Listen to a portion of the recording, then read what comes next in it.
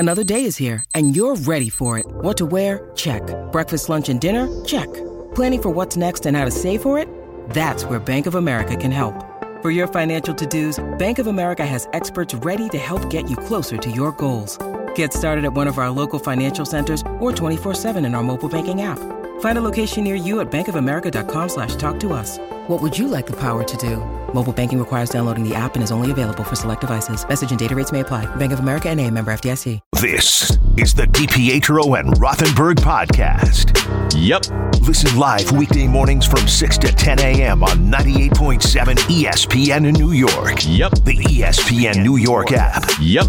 Or on your smart speaker by asking it to play 98.7 ESPN. One of the really unbelievable surprises around the NFL is this meteoric rise of Bryce Huff, who was undrafted, came into the Jets a couple of years back, and is now one of the best pass rushers we have in the game. Bryce, good morning. Dave Rothenberg, Rick DiPietro on 98.7 ESPN. How are you? Good morning. I'm doing good. How are you? Good. So let me ask you this. Undrafted, you must have had that like one moment where either they told you you made the team or you had a play or something happened when you said to yourself, you know what? I firmly and fully belong in this league. What's that moment that happened for you that you had that kind of thinking? At the end of my rookie camp, when I came in, my D-line coach sat me down and told me that I made the team. And at that point, I knew that I belonged. Like, after putting in so much work, he believed that I could come in and contribute. So that was probably my moment. So, Bryce, what do you think makes you such a dynamic pass rusher? I feel like it's my get-off because, like, normally it catches people off guard. And when they're like, expecting me to get off the ball so fast, they really kind of just forget their form and their set, so I can take full advantage of that most of the time. Is there a guy that you look at and pattern your game after to try to get to the quarterback? Yeah, definitely. There's a bunch of guys around the league. You got T.J. Watt, Hassan Reddick, Von Miller, dudes like that. They're really just shifty and fast off the ball. All right, so you're playing the Eagles, and as a Jets fan, I think you already know this. We're going to need you to have a big game. What are some of the unique challenges you're going to face here against this Eagles team? I have a great O-line with Lane Johnson, Jordan Mailata, and everybody else in the interior. So me and my guys up front have to be on our P's and Q's as far as our games, getting off on the ball, just having a good rush awareness with Jalen Hurts back there, being able to make plays with his feet, just having an all-around good game. So what are the big things that you guys have discussed in team meetings this week? Like, is it we got to slow down their run game? Is it we have to slow down their pass game? Is it we got to slow down Jalen Hurts? Like, is there a first and foremost, like, if you slow down this, then the other things might be easier to kind of take control over? Yeah. Every week we just always talk about coming out and staying strong against the run.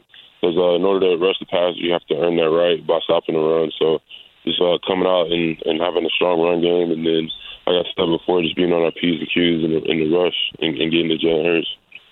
Bryce Huff joins us here on the show. Bryce, what makes it, and I know it's going back and forth, right? You had Coach Saleh talking about giving Jalen 11 kisses when they try the brotherly shove or the tush push, whatever you want to call it. What makes that such a difficult play to stop as a defensive player?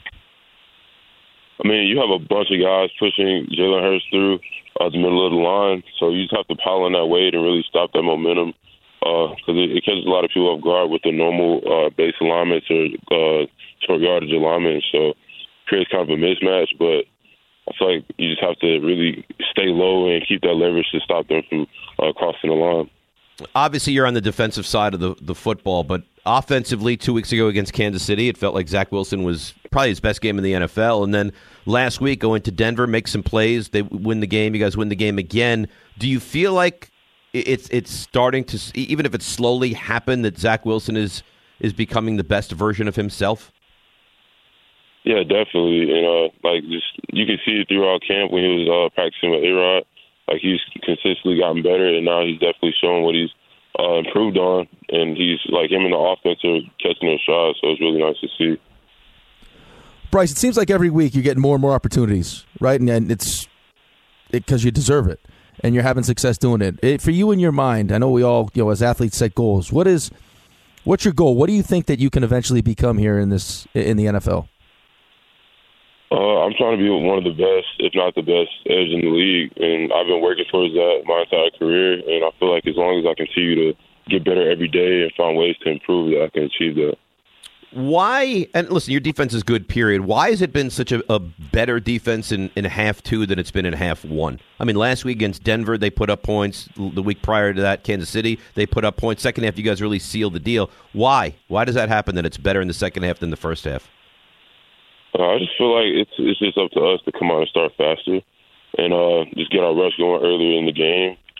But as far as that, yeah, it's pretty much just on us to make that decision to come out and start fast from the jump. How much? Last one for me. Just how much of an advantage? They were talking about this during the game in Denver.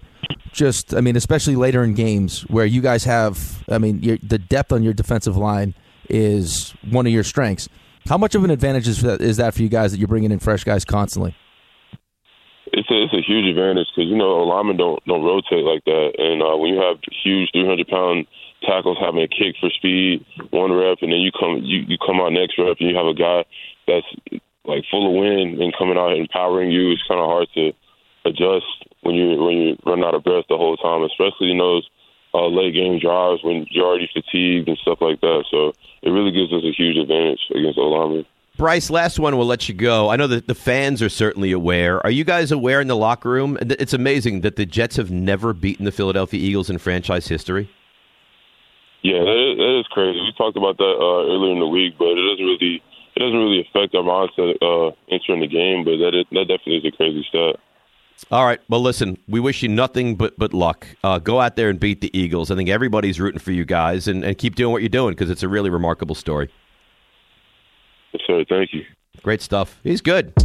Thanks for listening to the DiPietro and Rothenberg podcast. Listen live weekday mornings from 6 to 10 a.m. on 98.7 ESPN in New York, the ESPN New York app, or on your smart speaker by asking it to play 98.7 ESPN.